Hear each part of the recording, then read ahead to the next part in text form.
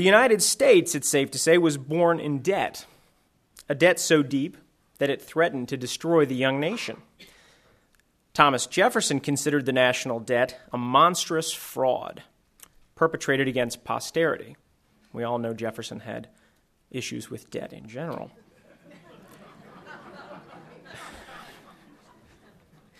Alexander Hamilton believed debt would help America prosper, and both, as it turns out, were right. In his new book, One Nation Under Debt, which is, of course, available up at our museum shop, and I would mention also, we are now making books for lectures available in advance. You can do this through our website to get them pre-signed, which saves you the time of waiting in line. Well, in his new book, One Nation Under Debt, Robert E. Wright follows our nation's debt from the era of the founding to the credit crisis of today, which we see in the headlines most every single day. He brings to life the key events that shaped the U.S. financial system, and he explains how the actions of our forefathers laid the groundwork for the debt we still carry today. A compelling and witty storyteller, our speaker shows how the past can illuminate current financial woes. Dr. Wright teaches financial history at New York University's Stern School of Business and is also a curator for the Museum of American Finance. He's written numerous articles and books, and he formerly held one of our Mellon Fellowships here at the VHS to do research. In fact, he was up in our reading room before this lecture doing some research on a newer project. This lecture, I might add, is a program that stems out of our Reynolds Business History Center. So please help me welcome Bob Wright to the VHS, who will speak to us on the subject, One Nation Under Debt, Hamilton, Jefferson, and the History of What We Owe. Bob?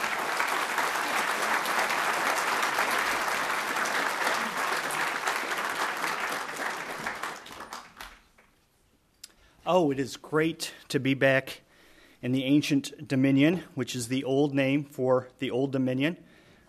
Only in the United States would something a mere 400 years old be considered ancient, but that's neither here nor there. As mentioned, I teach at the Stern School of Business, which is not nearly as strict as it sounds. So when a student presented me with this item here, which he called a Bear Stearns laser pointer, I graciously accepted. Usually I teach at a podium like this, and there's a PowerPoint screen up on the wall, and I will use a laser pointer. And see the red dot right there, right? And without even looking, talk about time series graphs and whatnot. I've taught the same course over 30 times now, so after a while, you don't even have to look. So the student presents me, right? It says, you probably can't see that, it says Bear Stearns on there. He presents me with this laser pointer, and I begin my lecture, and a chart comes up, and I do my usual, right, where I'm pointing. Now, do you see anything up on that wall? Maybe there's a little bit of light right there, yeah? Compared to this?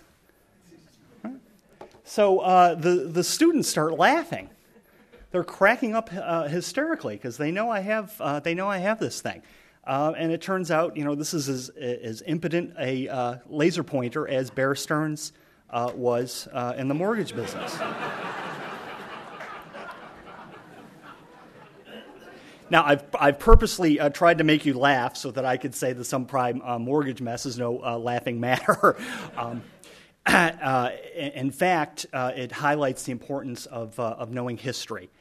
If just one regulator or one executive at Bear Stearns had called myself, my colleague Richard Silla, or a professor of the history of finance down at UNC, they would have known that 6 times between the Civil War and World War II, mortgage securitization schemes blew up in the United States.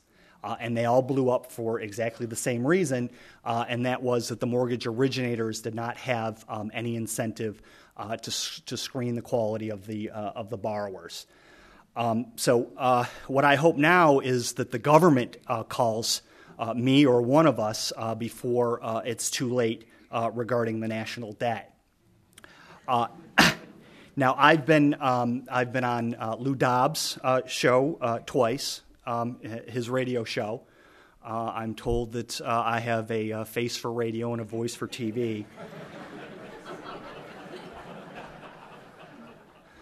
I was also on Larry Kane and Joey Reynolds, and maybe some of you saw me on Virginia this morning, this very morning. But people have accused me of going on these shows because I have a book out about the national debt. And of course, the causation is the reverse. I wrote the book because I'm worried about the debt. And I'm worried about the debt because it's huge. It's very, very big. Some of you, now it looks like most of you, probably remember Ronald Reagan in 1981.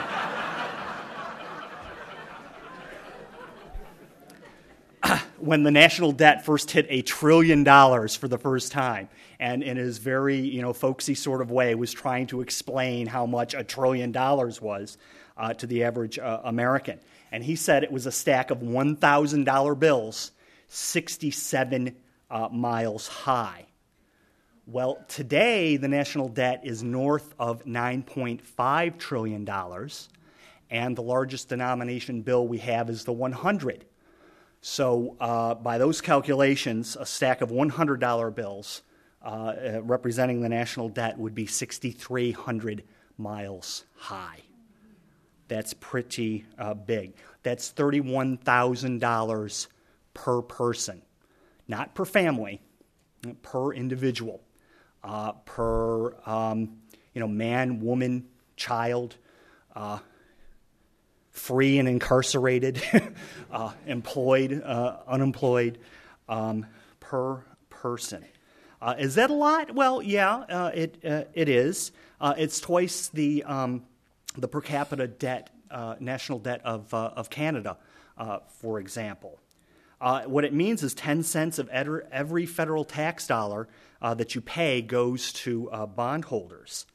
And of that $9.5 trillion, about $0.5 trillion is owned by the government of China, and another about $2.6 trillion is owed, to foreigners all told. It's about 2/3 of our GDP, of what our economy creates in value each year. Now, some counter this and say, well, we're fighting a war on terror. And yes, I agree, this is terrifying indeed, because the national debt after the American Revolution, the Civil War, and World War I was only about 1/3 of GDP. Now, it's true after World War II, the national debt was actually larger than our GDP for a while. But I find it very hard to believe that OBL and company, if you know who I mean, is half as mighty as the combined forces of Hitler and Tojo combined, or twice as great as the forces of King George III, Jeff Davis, or the Kaiser. Of course, Al-Qaeda is not that powerful. While 9/11 and the occupation of Iraq and the war in Afghanistan certainly has not helped matters, economists tell us that it has cost us only $1 to $2 trillion so far. Yeah, I like that. Now we just throw trillions around as if they were dollars. So even subtracting the cost of those wars, we would still be $7.5 trillion in hock. And of course, the national debt figures that I'm talking about are just those that take the form of treasury bonds. The federal government has other obligations like Social Security and the various medical and health benefits that run between, and you'll love this, between $50 and $100 trillion. So history can help us out here, I think. The first national debt we incurred for a very, very good cause, and that was winning our independence from Great Britain. After the Constitution was ratified, the big questions were if, how, when, and where to pay the national debt off, and these, of course, became major political issues that pitted the Federalists, led by Alexander Hamilton, against the Democratic Republicans of Thomas Jefferson. Hamilton believed that a moderate national debt was a blessing, and Jefferson, of course, considered any public debt a curse. What I argue in the book is that they were both right, and by implication, of course, both wrong, depending on the length of time one wishes to stress. In the short term, Hamilton was right.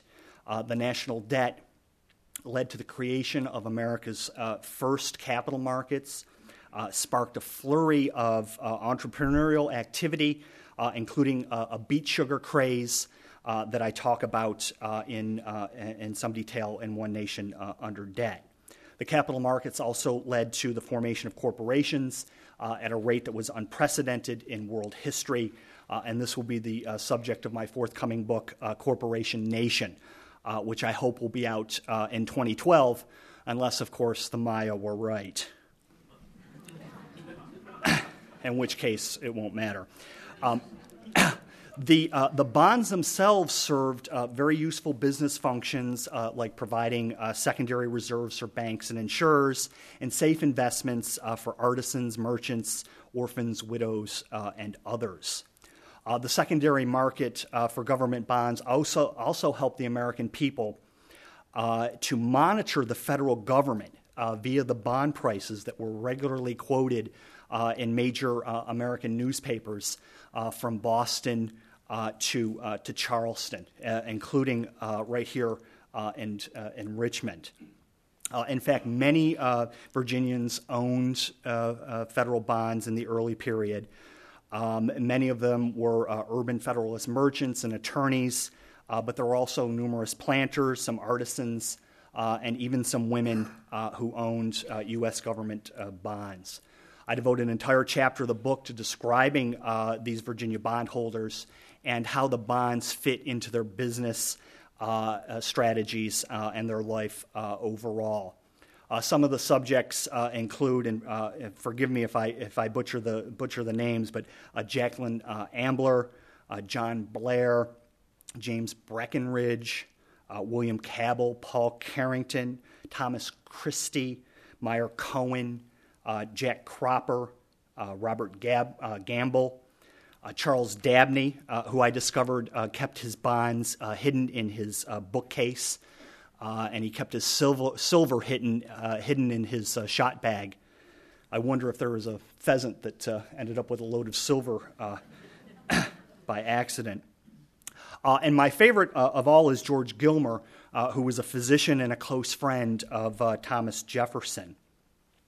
And I also discuss, students tell me, far too many others. But as students, they don't really appreciate that I'm fighting a lot of erroneous, ingrained beliefs. Some major historians who shall remain nameless told me that there were very few bondholders in Virginia or indeed anywhere outside of New York, Boston, and Philadelphia. And that's just not correct. I was also told that all of the folks who did own bonds, regardless of where they lived, were evil speculators. And I find it difficult to consider the barely literate William Woolfolk of Caroline County, bankrupt Thomas Chilton of Fauquier County, or Williamsburg cabinet maker Benjamin Bucktrout as either evil or as speculators. And this is important to the story because Hamilton, asserted that the national debt would be a cement to the Union, and if only a handful of people in New York, and Boston, and Philadelphia own these things, of course, the power of that insight would be decreased.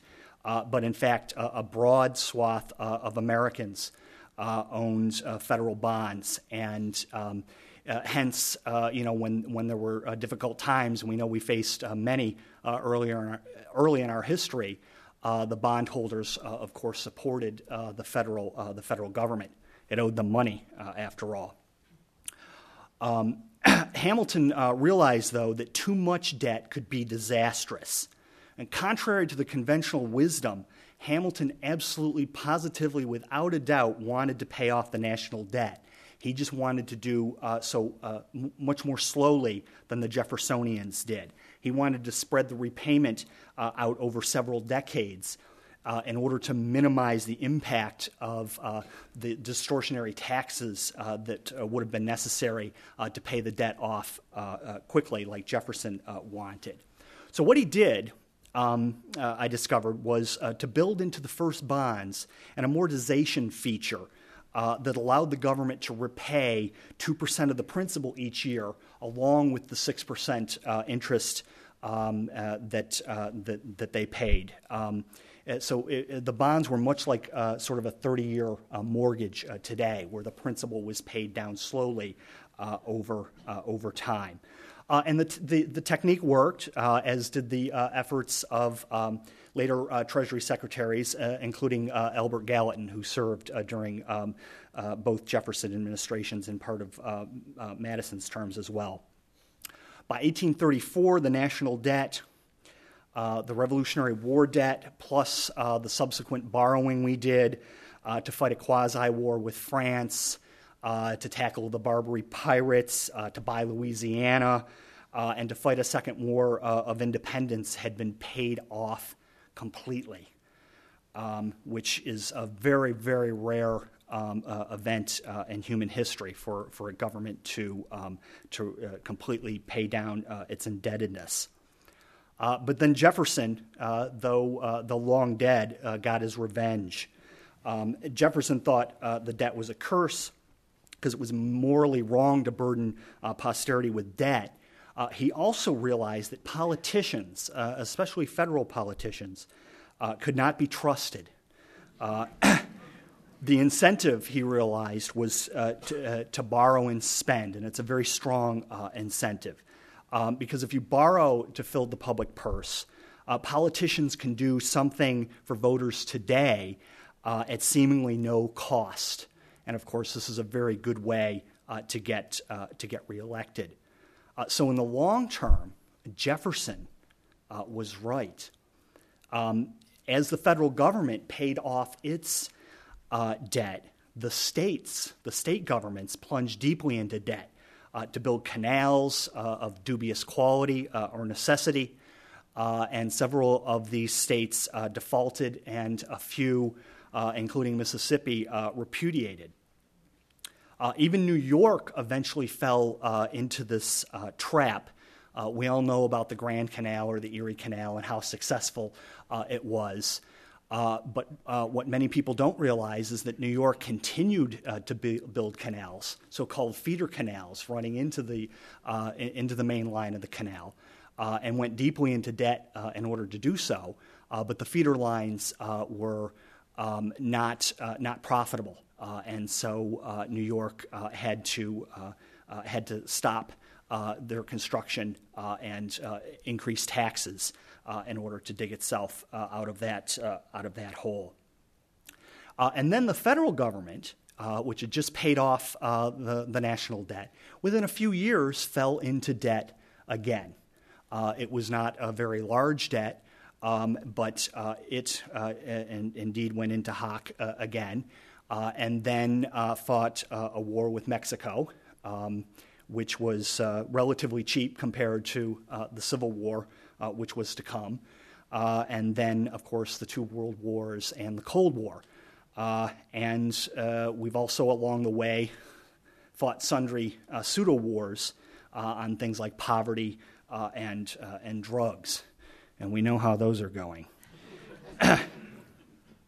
It would be very easy at this point to blame specific politicians, like John Murtha of Pennsylvania, the state I currently reside in, for our plight. Mr. Murtha was written up in the Wall Street Journal, in case you don't know, about a year or so ago.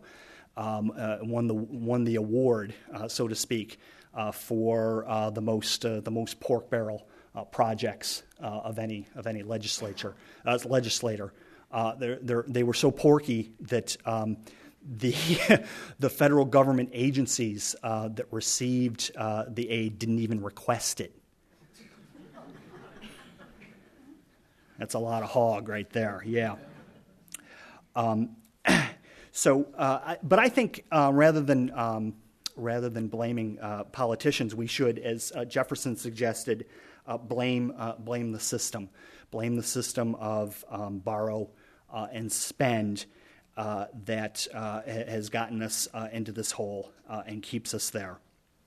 I make some suggestions for radical reform at the end of the book, and they've been scoffed at. So I won't go, much to my chagrin.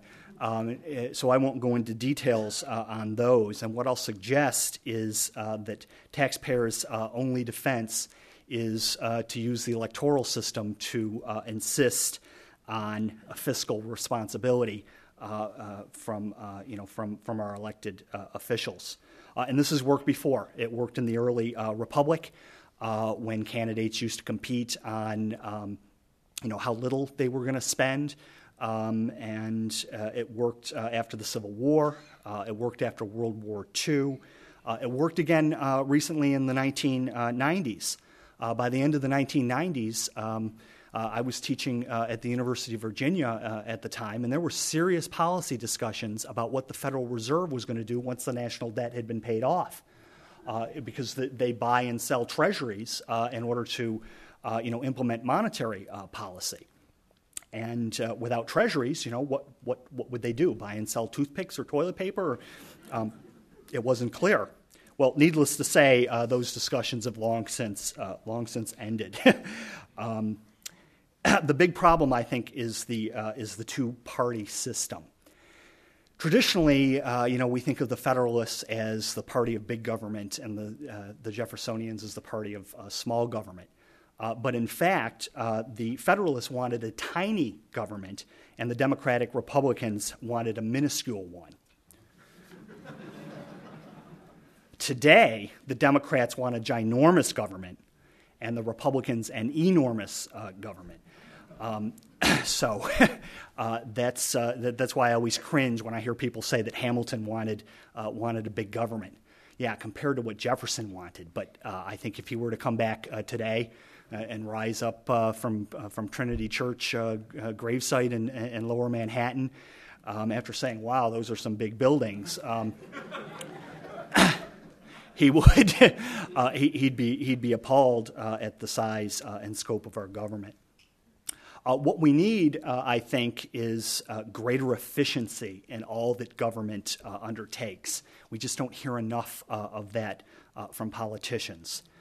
We also need to rethink sort of the borderline between what we need to get from the government and what we need to get from the private sector.